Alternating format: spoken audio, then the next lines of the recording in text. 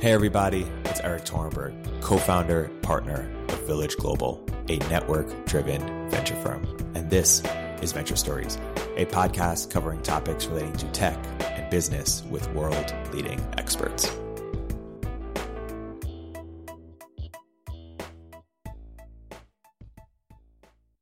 Hey everybody, welcome to a fireside chat with a very good friend of the firm, Sarah Tavel. Sarah is a general partner at Benchmark. Before that, Greylock. Before that, Pinterest. And before that, Bessemer. Sarah, thank you for joining us and for speaking to our Network Catalyst entrepreneurs and for coming on the podcast. I wanted to start with where you are most excited right now from an investor, and then we'll get into some company building thoughts. And some of the topics we were just talking about were education. You've made one bet in the crypto space, chain analysis. Yeah. You've been looking at vertical marketplaces. Mm-hmm. You made a bet at HipCamp. Mm-hmm. So why don't we start there? Education. Yeah. Where is the opportunity that's been notoriously a category that venture capitalists have not been excited by or have been burned by? It's so true. Our partner Anne Duane knows all about that. So why don't you talk about why now and where are you interested? It's a great framing. Like so many of the education companies that have been founded before, they've been a little bit too much of like trying to do good in the world and unfortunately, come on. I know it's like people. I believe in the 7 deadly sins for consumer investing. Like, it's really hard to get people to be the best version of themselves. Yeah. It just is. But when you think about greed and you think about fear and all these things, I mean, what is the biggest problem that's happening in the United States right now for young people? It's not just the United States, it's in Europe also. It's student debt, the cost of education. And it's because we have this antiquated system with our universities where you go into this 4-year program, the inflation rate has been obscene because it's been, like, there's a bunch of different distortions that have created this inflation problem. And so you have people coming out of college with 6 figures of student debt, and then wages have basically been stagnant for a long time. I mean, they're just starting now to kind of creep up, but that's a pretty bad recipe. At the same time, you have healthcare costs going up. Rent is the highest it's ever been as a percentage of income. Home ownership is down. People are more responsible for their own costs because of the gig economy than ever before. So it's like, whoa, there are a lot of problems happening. Yeah. And so the things that have been really interesting to me, or I've been spending time on, are what are the disruptions that aren't solving the problems that people have downstream when they want to become better versions of themselves, but they're actually solving that immediate problem, which is almost can smell more like a SoFi than a tutoring company, which is, things like what Lambda's doing. There's a bunch of different variations of companies right now. I won't say the names because I'm actually meeting with a bunch of them right now that are all what spaces do they occupy? Well, it's like turning the idea of a university on its head and saying you don't actually have to go to university to get that credential, to get that job. Yeah. You can get a high-paying job elsewhere. And many of the coding academy schools have been focused on people when they're, they already have problems of student debt and everything else, but can you create an alternative to this, to the 4-year college that gives you what you need and then gets you a higher paying job? I think there's so much opportunity there. So, and if we look at companies in the past few years that have done somewhat well, if I understand them correctly, I think ClassDojo or Clever are more enabling technologies. So, one of the reasons why people hate edtech, in addition to what I described before, is because you don't want to sell to schools. Yeah. ClassDojo, Edmodo, which is a company we were investors in at Benchmark, Clever, try to extract money from school districts. Well, actually, ClassDojo sells to parents, but the other ones try to get money out of school districts, and schools just don't have money. And so that's been, it's an expensive sales process, and you can't get a lot of revenue out of it. That's a really hard way to build a business. ClassDojo has been interesting because they're getting money out of the parents, which is a pool of money that is a pocket you can take money out of. Yep. But it's still hard. There's just, it's such a complicated ecosystem. Right. But now we're seing companies just trying to disrupt and build almost parallel systems. Yes. What can we learn from alt school? Do you know? Alt school, what I would say with alt school, there's so many things. Or will that company like that be successful? Will a company like that be successful? Building just a full stack? Not venture scale. I think it's really hard to build a retail concept that is a fully integrated school. I think that's really hard. There's so many things you have to get right.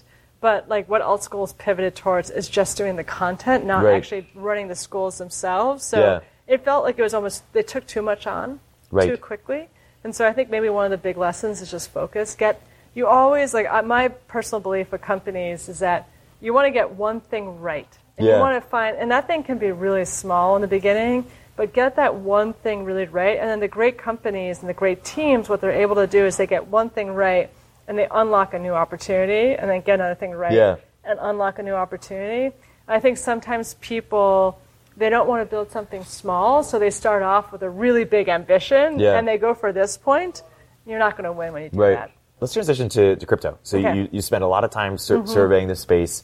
You made one bet in the space, and the bet wasn't, it's not like the next Ethereum. It wasn't the sexiest bet. What do you mean?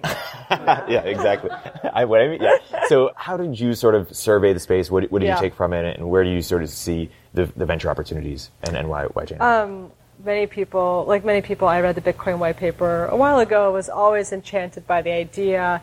It was reading about Ethereum and the idea of smart contracts. I don't know how many of you guys are familiar with that concept, but just this idea of like self-executing contracts that, you don't need a third party to like verify that it's executed, but it can just happen automatically on this blockchain. Was like, I remember this quote, in the future we'll have hackers, not lawyers, and that as a philosophy major, I was like, So I started to spend a lot of time when I was at Greylock looking into crypto. I won't go into too much detail, but like when I moved over to Benchmark, I decided I'm going to do crypto. And so I spent so much time reading white papers, Medium posts, talking to anybody I could. And what was happening at the time was that everybody was investing in this thesis people call the Fat Protocol thesis, which is this idea like, oh, if you could invest in the HTTP IP of the internet, you would be very rich, TCP IP. And so everybody was trying to do that with crypto. And they were investing in all these underlying protocols. And there was billions of dollars from venture capitalists and people who probably made a shit ton of money, all this money coming into the ecosystem. And it felt like people were building infrastructure to me. And there was like this, like, if we build it, the use cases will come. And that, we have a saying at Benchmark, which is that our job as investors is not about predicting the future, it's about seeing the present clearly. And I felt like all these VCs that were investing in these protocols were trying to predict the future. They were trying to predict what the use cases would be, and they were dreaming about ordering an Uber from, like, a car from the cloud, and Airbnb, like, decentralized Airbnb, and there were like all these concepts like that were basically mimics of the centralized world that we have, and they just didn't feel to me like they were native and really understood what was important about crypto. And so I was like, well, I don't want to invest in the underlying infrastructure, but I do want to invest in this space. What are the use cases that exist right now? And there was three. There was one that was obviously store of value, which Bitcoin has largely, and I expect will be kind of the major store of value in crypto. There was fundraising, which at the end of the day was what Ethereum was really doing well, which was helping people raise money. And then there was criminal activity. And I was like, and I knew I wasn't going to invest in the next Silk Road or Mt. Gox, but I was like, gosh, it doesn't matter what the price of Bitcoin's going to be. There's always going to be criminal activity that happens with cryptocurrencies. And it's kind of one of those things where you can't put the horse back in the barn, as they say. And so we started to poke around and ended up speaking to a woman, Katie Hahn, who actually ended up joining Andreessen in their crypto fund. But before that was an investigator for the DOJ. And she told me that when they were doing the investigations for Silk Road and Mt. Gox, they used this tool called Chainalysis to do those investigations. And so I spoke to the Chainalysis team and just ended up being really impressed and realized that this was a piece of infrastructure that actually enabled the whole ecosystem. Because if you're a regulated entity that participates in between fiat and crypto, you have to be able to prove to U.S. regulators that you're not in the middle of a money laundering scheme, or you're not funding, you're not unwittingly funding terrorists. And so I ended up investing in Chainalysis, and it's been they've been doing pretty well. Yeah. But why not some of the fintech infrastructure? Like, why not? I mean, Coinbase is obvious today, but Coinbase, we missed it. Things like Tagomi or brokerage or things that are trying to remodel the traditional Wall Street, but in the crypto world, they're helping people buy, sell, store. I looked like the thing that I looked at Tagomi. And there's a lot of companies there. I miss Coinbase. It was when I was at Pinterest, but I probably would have missed it anyway. But like those all rely on the price of on volatility and the price of these currencies. Even Coinbase today, like their revenues are based on transactions, which is based on what the price of Bitcoin is and Ethereum and all the other tokens. But really, the dominance of Bitcoin still continues to be pretty strong. And what what the price is. And so many of these deals, Tagomi included, got done. SFOX got done during like the ascendant time, and it just felt to me like it wasn't a good time. It wasn't a good way to time the market or play the market.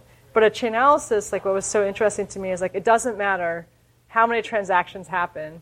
It matters how many entities want to participate in that bridge between fiat and crypto. But I believe that there's so much room to run there. Yeah. But, so we've stayed, we did an exchange called Bitstamp a while ago. We're investors in Zappo, which is one of the wallets and a Bitcoin custody product. Let's transition to vertical marketplaces. Okay. What is your sort of broader thesis around them? How has that thesis evolved over time, or how have they evolved over time? And where are you looking? I don't know if I have a great thesis. Or why are you looking there? Well, I think like we're continuing to unbundle so many different organizations, a lot of these staffing agencies. And I'd say that the first, I spent a lot of time, me and my partner Bill Gurley, we spent a lot of time looking at marketplaces. And it's been very focused on consumer marketplaces thus far, but we're seeing an emerging category of company that's building marketplaces in a B2B world. There's these giant staffing agencies that have been around for decades, if not centuries. They're just like so old, and they have these antiquated models. And you're starting to see startups come in and basically unbundle these staffing agencies and do what you would expect the internet to do, which is do better matchmaking, lower costs, and these different verticals. And so you see it in healthcare, in finance. What else? And even within healthcare, it's like travel nursing, temporary nursing, per diem nursing. It's like there's so many different areas. And then think about every category in healthcare. And can these companies be venture scale at a level of That's the big question. That is the question behind so many companies right now, especially because incumbents are just so strong, particularly on the consumer side. Right. But there is a question of if you own travel nursing. We passed on all the travel nursing companies because it's a $3 billion market. $3 billion. Right. Most of the markets, people think that $1 billion market is a big market. It's not. Yep. We look at tens, if not hundreds of billion-dollar markets, and so you're starting with a $5 billion, $3 billion, $5 billion market, and they talk about the play. I do believe in that. Get something right, move on to the next. But it has to be a natural progression, and it doesn't feel like that to me. In many of these markets, it feels like you get stuck in your vertical, and while someone else is going after all the adjacent verticals, and you never really get to go beyond the one you started. That's a risk. So your life partner, Christine, is a CEO of Evidation, which is a scaling healthcare company. How have you and Benchmark approached healthcare? With fear. But you guys made a few bets. It's funny. Like my wife, she has been telling me for 2 or 3 years when I came back to venture that I should be looking at healthcare, and I should be looking at healthcare tech. And now she's like, "Don't do it." Oh my God! It is just like one of those worlds where the more you understand, the more you realize how fucked up it is. Like there's a reason. Like. It's kind of one of these spaces where you're just like, what a giant market what a huge pain. Like, there's just so much that's broken in healthcare and is going to cripple this country just with the rising healthcare costs. And it's just amazing how many people are going to be working in our healthcare system. It's just like now and then into the future. And yet the incentive structure is going through a transition, which is what creates, is going to value-based pricing, which is what creates this opportunity. But it's just, it's like one of those things where people, it's like, it's going to be, people say this about crypto too, like, it's going to be in the next 5 years, and then it's been saying that for like 20 years. And so, yeah, VR. Like, and so it just, healthcare is really hard. Bill is the one who, he spent a year learning about the space, talking to everybody he could, trying to unlock it. And we made a couple of investments, but it's just been really hard. Yeah. So you're a traditional consumer investor, yeah. We're large. We were talking earlier how, consumer social has been at a low period. Yeah. Talk about the evolution there and where you think that could potentially change in the future. The way I describe social right now is I call it 95% read, 5% write. If you think about what Facebook was, Facebook started at Harvard when I was there. I was just telling Eric what a slacker I was because Pete Buttigieg was my year. Mark Zuckerberg was 2 years younger. Like the guy who discovered CRISPR, one of the people who discovered CRISPR was my year. So I'm slacker. But maybe if you were majoring in philosophy, you could have done something like I'm just joking. But like when Facebook started, it was 100% read. Like there was no it was just like, who's the cute person in my class? Like you got to do that type of stuff. And they have introduced more and more features that let you participate in the conversation. It lets you, and like similar on Instagram, like you're liking things, you're commenting, you're reacting, but it's still this structure where it's very heavily skewed towards reading someone else's content. And Facebook's own research talked about how when you spend time in that passive mode in these social experiences, you feel more anxious, more disconnected, lonelier and less happy after that experience than when you're actually participating in it. And I think that's what's behind Discord. I think it's what's behind the messaging apps becoming so ascendant, WhatsApp included. I think it's behind Fortnite. Yeah. And so I kind of think that we're on the precipice, and it's going to be hard, but Facebook has shot themselves enough in their feet, I guess you could say, that they have so much that they have to get right, including Zuck coins. They have so much they have to get right that they're going to be really distracted and they can't innovate as much as they'd like to. And I think there's an opportunity to create a new era of social, which I'm calling the participatory era, which is this idea that you're creating social experiences where it's about 50-50 read-write. Yeah. And what would that look like? Yeah. And do you think that's enabled by a new platform shift, or is it similar but just radically different approach?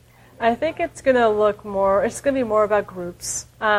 Groups is one of those things that also, these vertical networks, but, that's been talked about for such a long time. And Facebook has owned a lot with their groups, but I think that's going to change. And you see that with Discord. Like, Discord has dominated gaming as a vertical, and I think there are going to be other ones that emerge like that. And how do you look at gaming or esports? I'm super interested. I actually, over the holidays, I said to Christina, I was like, I'm sorry, honey, I have to go work and play Fortnite so I can better understand kids. And I did actually lie about my age on when someone. Were you like, I'm 15? Yeah, a girl was like, "How old are you?" I was like, 27. Didn't lie that much, but I did lie. But yeah, I think that what I think is just very obvious is that you see the progression of the kids who played Minecraft to Roblox to Fortnite to like other games, and like percentage of time spent in these third spaces, and that is only going to continue to go up. That's not going to go in the other direction. Yeah, you had a big thesis a few years ago around save you time or save money. Mm-hmm. Unpack that thesis a little bit and how that has evolved or where that is today. I'll take a step back just to give context to it, which is, I think there are so many companies that try to create experiences for consumers. And what is very easy to focus on is what I'll call like the 10x product. And I remember the insight came to me when I was thinking a lot about Uber. It was like Uber was just growing like crazy. It was ascendant. And all these other companies came up. This is like the on-demand wave of startups. And you could do anything with a push of your button. Like people were talking about the phone as a remote control to your life. Excuse me. So you can get your dry cleaning. You can have someone park your car. You can have your groceries. You can, and everybody was focused on, Uber is about convenience. It's about that push the button, get the car. And that's 10x better than what the existing product was. But I realized that what people missed that Uber got so right is that it was 10x better and cheaper than the incumbent product, which was taxis. And so all these other companies were adding these incremental costs to someone. Like the parking your car thing was just such a Silicon Valley company to make. But, washing your clothing, dry cleaning, all those things. They were focused on the 10x, and they were missing that cost is such an important part of the equation if you want to build a mass market company. Because most of the country, this was a lesson I really learned at Pinterest, most of the country does not look like us in Silicon Valley. It's a very different group of people. And so you as an entrepreneur, you don't want to build a company that caters to the top 1%. You want to build a company that caters to everybody, to as much as possible as a mass market company. And the key in my mind to doing that, if you're building a transactional business, a business where you need a consumer at the end of the day to give you their credit card or their money in some form, is to do that 10x and cheaper. Yeah. And I think that continues to be a timeless thesis for companies. Right. And how do you think about the idea of when it's something that only the 1% are doing now, but over time it'll, more mass market? For example, like, maybe it's a bad example, but you invested in HipCamp. Yeah. Is the average person camping today? Maybe they are. I don't know. But like that's growing over time. Yeah. How do you think about growing marketplace? Well, I think that the ones that start with the 1%, and like everybody, there's so many people that say, they have Tesla as their slide, and like the Tesla master plan was you start with the sports car, and then you get to the $30,000 sedan. And of course, Uber started this way in a way. Like Uber, is it an accident that Uber started this way? I don't know. But like Uber started this way with black cars. And so there's been so many companies. But each time it's a completely new product that, it's a pretty new product that you have to do. Like you can't just evolve a product. You have to like do something different. And it's funny, like Uber figured out Uber X because of Lyft, which figured it out from another company. Like it wasn't as much an evolution as it was like a step function change that happened. Right. But I think like the case of Amazon to me is far more common, which is that you start with something that's really hard and really thin margined, and then you get that really right. You train yourself, you get all the right muscles, all the right habits, and then you go from there into more profitable things. That's a much easier path to go than solving something for this 1% and then believing that economies of scale or a product innovation is going to get you to move down into into the mass market. I just think that's a really hard thing to bet on. Right. And so let's talk about growing markets and look at HipCamp as an example. Yeah. I'm guessing you at the time your investment, you thought it was a underappreciated market. People didn't realize how big it was, but then also that it was going to grow significantly. Yes, yeah. How do you think about analyzing when you think markets are going to grow significantly versus when, hey, they're small and niche for a reason? Yeah. So what I always think about is two things for you guys, which is one, like you want to have a wind in your sails. Like there's this great Mark Andreessen quote, which I think he took from someone else. It actually wasn't Mark Andreessen, it was someone else, maybe Munger, who said, when a great team meets a great market, everybody wins.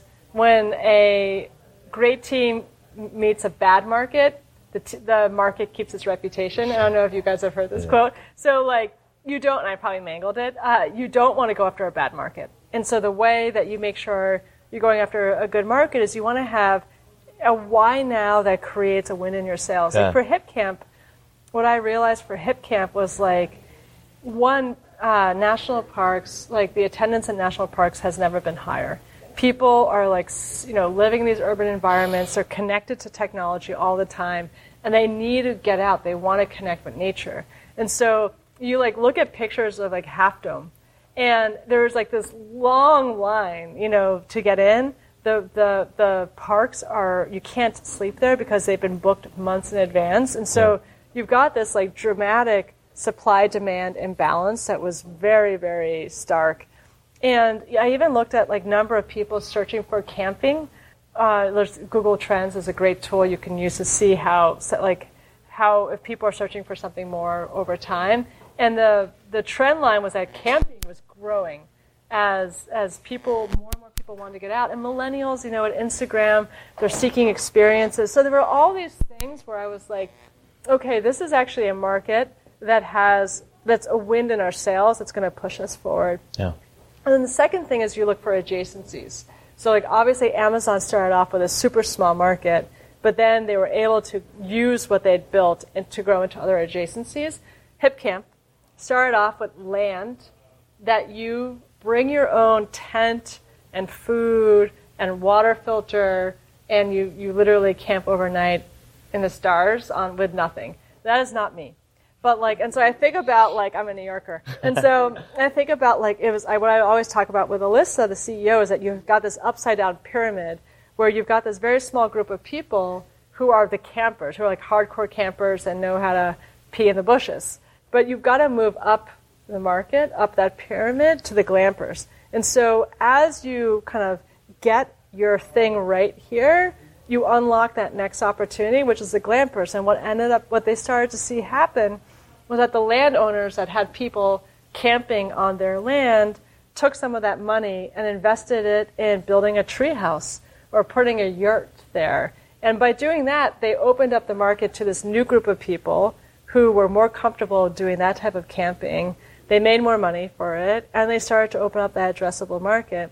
And you can imagine that a HipCamp or someone else could continue to do that by making camping more accessible, right? And continue to just go up that upside down pyramid. Yeah. So win in your sales in adjacent markets. So if the Peter Thiel School of Evaluating Markets is Yeah. own a niche, dominate that niche, and look for Yes. adjacencies. And the Keith Raboy School of Market Analysis, or looking at markets, is find $1 trillion market, and build open door in real estate, build forward in healthcare, vertically integrated full stack solutions. Are you more? I'm more Thiel. Yeah. Yeah, I'm much more. I didn't know that's what he said, but that's exactly how I think. And why not the Raboy camp? I think you need a lot of money to build those types of products. Right. And that's a business. It's go big or go home. And I just think I see a lot more examples of companies that have gone something really right and then moved on to the next thing. I think they're really hard. Yeah. And Opendoor is a big company, but there's still a lot to prove in terms of whether that's a success or not from an equity value perspective. Yeah. How have you thought about media? So was there any world in which, Medium, which is a different kind of company, Medium or BuzzFeed or Cheddar, any of these companies were going to be venture backable in your venture scale, in your opinion? And how do you sort of contrast that with differently what Pinterest really figured out? What was sort of key insight and why didn't Facebook or Twitter build that? Yeah, I mean, the challenge with media is just the cost structure. It's so many things. It's A, cost structure. It's B, the moat that you build over time more than anything ends up being the brand that you build and that association. And you're just, the monetization model is so hard. Like, people aren't on BuzzFeed to, buy something necessarily. They don't have purchase intent, which is why the RPMs or CPMs on the advertiser side tend to be pretty low for media. I just don't see how those are venture scale businesses. And there's also the risk. I mean, what would BuzzFeed be without Jonah? I think that's pretty tough. What Pinterest got right is that, the users create the content. Yeah. And so the cost structure of that is about building the technology we think of Pinterest as a marketplace where it's your content, the pins, and your users. So you've got the users doing all the work for you. Right. Which is they're combing the web, they're finding the things that they love, they're bringing it to Pinterest, they're cataloging it on a board, they're writing a description of it. I mean, you couldn't pay people enough to make that business model work and get what you're getting. Like, it just wouldn't work. So that's like number one. Number two is that it's a network effect business. Like, the discovery experience gets better on Pinterest the more people use the product, because each time you pin something to a board, you're creating a new edge in the interest graph that connects those two objects to each other. And so it's like the experience gets better. Like, if you did a search for cupcakes in the beginning of Pinterest, like, it would have been one picture and it would have been a woman with a parrot on her shoulder. Don't ask me why, but that's what happened. And so, the results have improved a lot in, 5 years, and there's just a lot of opportunity there. And then the third thing is that the monetization, like, you think about a native ad unit, in the same way that, like, Google sponsored links was the best business model of all time, because you're doing a search and they're just sponsored results, but it's the same type of content. On Pinterest, it's actually the same thing, which is that the native ad unit is a pin that is a recommendation for you if you're in the home feed, or aligned with your search query. And people have a lot of intent, and it's a reason why they're, it's the plan, I think, is $1 billion of revenue this year, according to analyst reports. Yeah. And so I think that's a pretty special combination. Yeah. We were talking earlier about marketplaces. We were talking about unbundling. David Sachs had a post recently where he said that LinkedIn is the new Craigslist. Yeah. So is there an element of that is true or could be true? By the way, we were upset when we saw that, because that's a thesis that we've been thinking about pursuing. And it's always annoying when someone else tweets it first. Yes. But it's like absolutely an area that it's part of the vertical marketplaces that I talked about. Like, there's, without question, an unbundling of LinkedIn that we think is a really big opportunity, because, LinkedIn, who's had a good experience with, like, anything on it besides the fact that I use it all the time, because the network effect is so strong. But, like, we are the target market. I mean, it's like, who is the most engaged demographic of people? Venture capitalists and recruiters. But, like, it just feels like in so many verticals, there's going to be opportunities to build something that I think is a really interesting opportunity. And so do you what will the Airbnb company come out of? To use the Craigslist example, like, will it be LinkedIn for for specific categories? Possibly. Yeah, without question. So let's get to some of the company building ideas that we discussed. Yeah. One of the things you've thought a lot about as a board member is building leadership team. So what have you learned as you've watched and advised your entrepreneurs in terms of? This is like, if you walked away with one piece of advice from me, this is like the big thing that I realized is one of the hardest transitions a CEO has to make, but like, if you're going to build a successful company, you have to do it, which is, that was a big buildup, which is, you start off when you're a CEO being really the CEO of the product. You're 100% focused on getting that product right, figuring out product market fit with your co-founder, like doing whatever it takes to find that like really hot place that I talked about, where you get something right and you can open up other opportunities. But there comes a time where the CEO has to transition from being the CEO of the product to being the CEO of the team. Or really what I think of it as like the CEO of the system that builds the system. And so what I mean by that is that I think people hold on to that job of being CEO of the product too long. And what you really have to be thinking about, like, until you have product market fit, hold on to that, clench it with white, knuckles. But once you figure out your product market fit, you have to start making yourself redundant. And you have to start creating a system of accountability where you're pulling forward those incredible executives who do something functionally better than you ever could, and empowering them and making them accountable. But like, that is a very big transition for a lot of teams to make. And I find that when we invest, it tends to be the CEO who is the CEO of the product. And I remember when I joined Pinterest, Ben was the CEO of the product. And part of the transition we had to do that I've experienced from the inside and have since experienced as a board member is that CEO transitioning through that. And when people say that a CEO doesn't scale, what they mean is that they haven't been able to transition from being the CEO of the product to building the system that builds the system. Yeah. And that's that's such a big lesson. Let's unpack that in a few ways. First, how do you define product market fit? Or when people think they have it, but they don't, or people don't realize they have it, what does that look like? I mean, I love the Sean Ellis question, which is asking, I hate Net Promoter Score, I think it's BS, but like Sean Ellis has this question, which is, if you polled your customers and you asked them, how disappointed would you, like I can't remember exactly how he says it, but it's like, how disappointed would you be if this company went out of business? So you need 40% of people to say very disappointed. That to me feels like product market fit. Yeah. Like if people don't care, like there's so many things where like if the product went away, like I just got this Oura Ring, which is like a sleep tracker. If it went away, but like if Uber went away, I mean, like that would be a pretty big deal I guess we could use Lyft. So there's kind of like, that's actually part of their challenge, you know? But so it's such a important question to understand. And I think Net Promoter, I just don't believe in Net Promoter because I think it doesn't actually get to value, you know, of like what you're providing to the customer. Yeah. And do you think the same thing applies in consumer social? Because things ride up and down so quickly, and maybe when it maybe they're not the best judges of how upset they would be if and when it doesn't go. It's a fair question. I think people, you could ask like users of Fortnite, basically as your kind of point. Yeah. And they would, they'd probably have conflicting feelings, but be pretty disappointed. Yeah. And then they reach a point where they stop playing. Yeah. But I don't know. I think Fortnite's pretty sticky. Yeah. And so when... But I don't know if I don't guess think I have a good answer for your when question. I folded Wrapped FM, which was the Skype for rap battles website, people were very disappointed. And I'm telling myself it was still a good idea because it wasn't that big of a community and wasn't going to grow.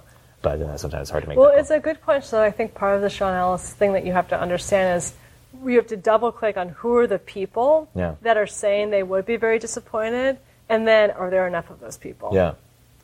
So we were talking about building leadership teams. When you're moving from CEO to product, CEO of the company, what do the great CEOs do that the good or not as good CEOs don't do? I mean, I think they aggressively pursue talent. Like Stitch Fix, Kat, pretty early on, like the first 10 employees of the company, cold emailed on LinkedIn, the head of data science at Netflix and the COO of Walmart.com and hired both of them. Wow. She barely had anything. And she was just like, I just didn't know I shouldn't do that. And she met them and pulled them in. Oh. And like the best CEOs, I mean, they are able to close talent that are just so ahead of what you would expect. And that's actually one of the things that we look for when we're evaluating a company or a founder is, how is this person going to be for recruiting and closing talent? Because it is a huge determiner of success. So that's number one. And I think like sometimes people will have a blind spot where they feel they don't want to be threatened by someone. I'll even say Ben in the beginning at Pinterest didn't really have a strong head of product because he and Evan didn't want to let go of product. So there are some areas where that can actually be okay because I think product is one of those areas where you have to be intimately involved as a consumer CEO.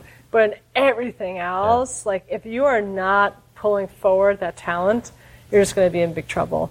I think the second thing is like, okay, now that you have the people, how do you make them accountable? Because it's not just that you hire the great people and then you let them do their job, because they're never going to think about the company the way you as the CEO think about the company. You know, you're going to have this holistic view, whereas someone who is hired in as your head of sales is just going to be focused on selling. Yep. And you have to be, there has to be someone who's overlooking everything and helping prioritize, helping keep people accountable.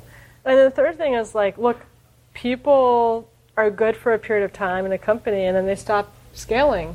And you have to just be hyper vigilant about where are the holes in your organization and who needs to be up-leveled, what are the new roles that you have to add, and what the org structure is to make sure that everybody works well together. Yeah.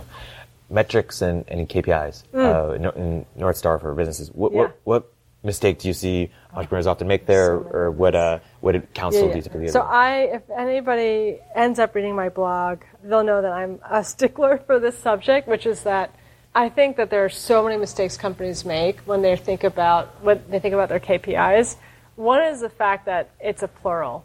Like, I think that you have to early on pick, like, what's the OKR, what's the objective that's most important for your business, and you have to be so intellectually rigorous with that number, because that number will create a blindness in your company. That imagine if, like, when you choose one number, which is what you should do, because like every team might have a different number that rolls up into the main company number, but you have to have one thing where you're like, this is the thing that we're increasing. This is the thing that if our company is successful, it's going to be because we're increasing this number. For SaaS businesses, it's your ARR, CARR. For Pinterest, it was weekly active pinners.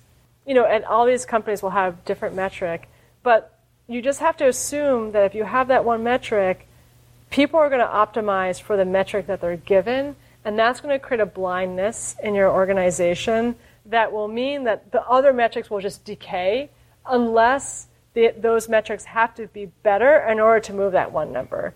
And I've seen people when you focus on the wrong number, there can be a decaying happening in the rest of your business that you're blind to. And so just an example, if you just focused on, if you're a SaaS business, this is an extreme example, but you just focused on customer churn, logo churn, you might miss that, like, your bigger, and this is such an exaggerated version, but like you would miss that your bigger customers were churning and you were actually just maintaining your smaller customers. So it's much better to focus on revenue retention, because if you're losing your big customers, you'll see it in the number. If you're losing your small customers, but you're gaining more revenue from your big customers, the number is going in the right direction. So it's all about finding a metric that really captures the full value that you want to create. And then you can have other metrics, but the intellectual rigor around that core metric is so important. And then people get lost in vanity metrics all the time, like MAUs, or it's just a metric that makes them feel good, that they are used to reporting to their investors, that they're used to talking about to their team, but it's a lowest common denominator metric, or it doesn't even actually have anything to do with the health of the business, is the most dangerous thing you can do, because then you end up optimizing for this number that doesn't matter, and it creates a blindness across so many different parts of the organization. So I have a couple more questions, but I want to open it up to questions from the audience. How did studying philosophy help you as a VC? So were you a philosophy major? So I think, kudos. So I think it's so similar. So I don't know what kind of, like, I studied Kantian ethics, and you learn deductive logic, right? And what is a philosophy proof? A philosophy proof is kind of, here are my premises, and deductively, like, you can reach to the conclusion. And I think that investing is basically, here are my premises, and like you can underwrite those premises with data from the company, your beliefs on the future, kind of those why nows I talked about with HipCamp as an example. Obviously customer calls, doing research into the market, and basically, if you believe those, who the potential acquirers are, like, all those things are basically premises in your proof. And if you kind of believe them all, then the conclusion that follows is that you should invest. I actually think product documents, like when I was a product manager at Pinterest, it was the same thing, which is that you're underwriting you're saying we should ship this product, and here are the reasons why, and it's experiment results, it's analysis of your data, it's user research, like all these premises, but the logic is such that if you agree with all these things, and this is the way I think, then the conclusion is you should ship it. For the consumer companies, yeah, they're actually shipping product, like physical goods to people. How do you think about margins on that side of it? Well, I'll sell it for 75 cents today, but I'll get my dollar later. How do you approach that? We don't invest in those businesses. You're matter. Yeah, unit economics matter, and it's it's just so many people tell themselves that story, and some of them pull out ahead. Like I think Instacart, it sounds like, has really figured out a way to scale their model. I don't know a ton about it, but it seems like they're doing a good job. But there are so few of those stories, and so it has to work from the beginning. Maybe not from day one, but you have to have a very clear path, and it's not about this hope that margin will come in the future. Cool. In closing, I want to end with a question we ask all of our guests on the Bros podcast, which is, what is your net worth? What's the price of Bitcoin? No, that's a great answer. Too real. So the question is, what's something you believe that about company building or about investing that maybe other people don't believe or is uncommon belief? Or what is something that you have changed your mind on about company building or investing, perhaps in the last couple of years since joining Benchmark? Can I email you tomorrow? Yes. No, actually, this is one of the lessons that I got from Bill. Is I think at Greylock I was very focused. We were very focused as a firm on going after big markets, maybe a little bit more Keith. And the thing that I learned, and as I reflected on more and more, was that the best companies start off really freaking small. I mean, Dropbox sounded like a feature. People thought Pinterest was a feature. People thought Airbnb was going to be super small. Facebook was, super small. These things start really small. And so, I actually passed on the seed of HipCamp when I was at Greylock. Wow. Because I thought, it's a small market. And I realized when I, have been spending time at Benchmark with Bill and the other partners there, that actually is what creates greatness.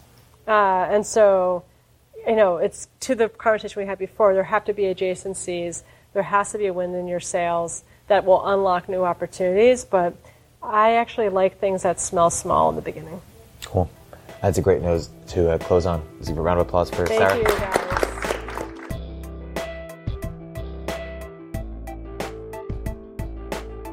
If you're an early stage entrepreneur, we'd love to hear from you. Please hit us up at villageglobal.vc/network catalyst.